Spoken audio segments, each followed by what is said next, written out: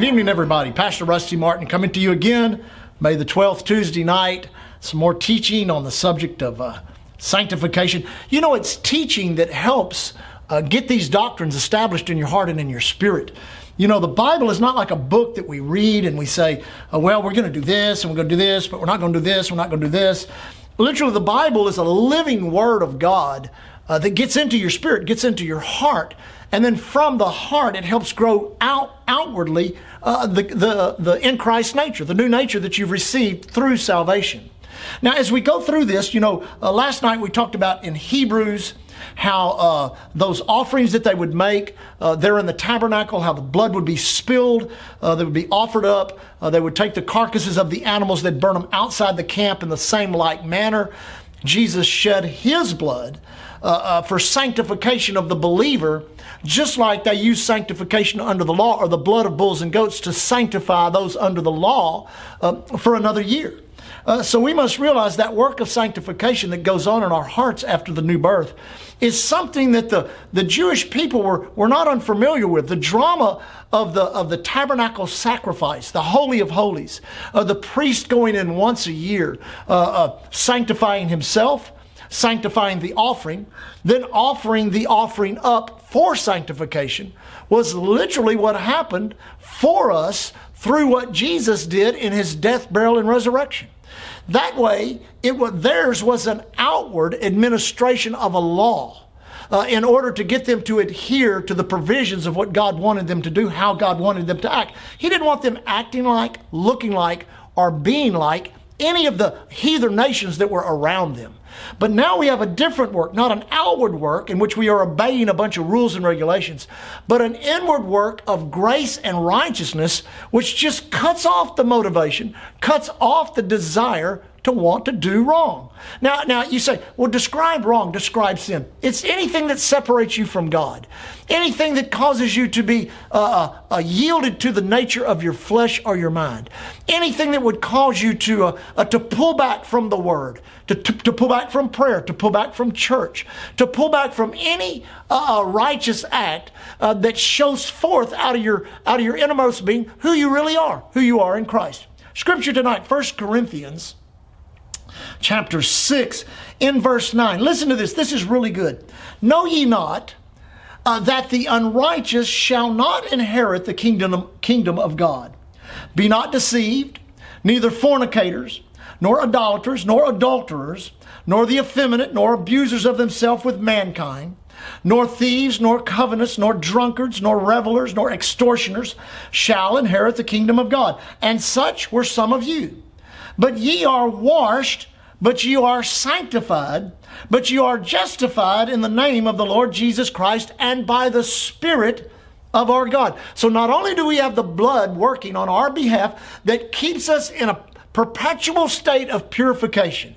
You say, now, Pastor, how can you go around saying that you're pure from sin? Because the blood of Jesus keeps us in a perpetual state of purification, which means when you are a Christian and you do commit a sin, you obey the Scripture in 1 John, you confess your sin to the Lord, and the Bible says He is faithful and just to forgive us and to cleanse us of all unrighteousness. That's the perpetual working of the blood of Jesus in our life. Listen, there's nothing that guarantees you'll never sin again once you've been saved. The guarantee is that if you will yield to the process of the sanctification of God through the Word of God, His truth. Remember John 17:17, sanctify them by thy truth. Thy word is thy truth. And the work of the Spirit that it says here. I got to read this in the Amplified. You'll like this.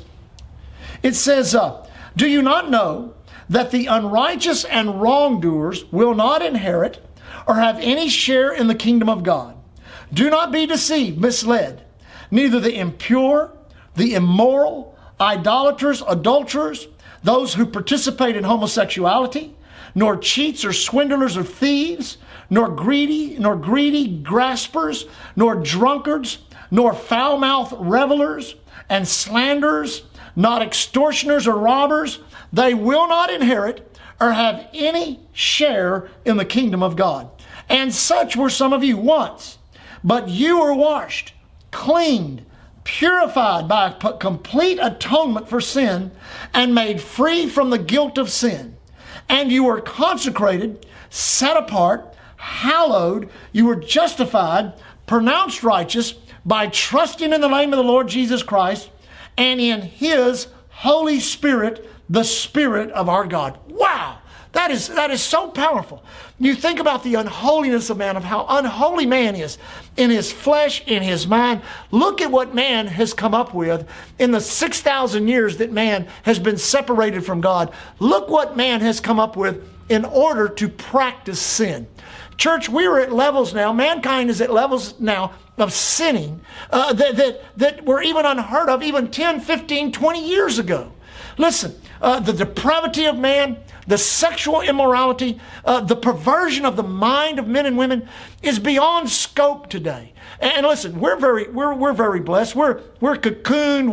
We're kind of kept by God. But I'm telling you, if we really knew what was going on out in the world system, I've had a little bit of experience with it. I know some of the things that are going on. It is absolutely wretched, and it is foul in the nostrils of God. That's why God has brought you out of that, not by a power you try to produce for yourself, but by a power He has given you, the power in the name of Jesus, the power of the blood of Jesus, and the power of the Spirit of God that's working in you. Now, the bottom line to this is yielding. That's why, you hear me talk, encourage you. Come to church, come to prayer, tithe and offer, give to missions, find a place in the church where you can work, go on missions trips. What I'm telling you to do is to live a lifestyle of sanctification and of righteousness. You say, well, why do you want me to do that, Pastor? Because it behooves you to do that, to be a partaker of that which the kingdom of God produces. Listen, in the kingdom, there's no sickness or disease. In the kingdom, there's no poverty or lack. In the kingdom, there's no depression. There's no oppression. You say, well, Pastor, you're talking about heaven. No, the kingdom of God is in you. The dominion of God is in you. The Bible says to work out your own salvation. That's in Philippians chapter 3. It's talking about, in that particular chapter, serving God, serving people, loving God and loving people, and how Jesus literally made Himself of no reputation and served us on a level that no God has ever served any type of its subjects before. Our Heavenly Father has served us through the blood and death of His own Son so that we might be sanctified, set apart, and let the procedure and production of holiness work in our lives. Man, that's a powerful truth. In doing that, everything He supplied for us in the kingdom belongs to us. Faith works, love works, sanctification works, righteousness works. Listen, you don't get all this perfect in a week, a month, a year, 10 years. It is a lifestyle that you live. Being sanctified more and more, the more that you participate with anything that you can find that has that spiritual value to it. And let me close by saying this. Your prayer life has great spiritual value. Your study of the Word has great spiritual value. Your attendance here at Island Church has great spiritual value. Your tithing, your offering has great spiritual value.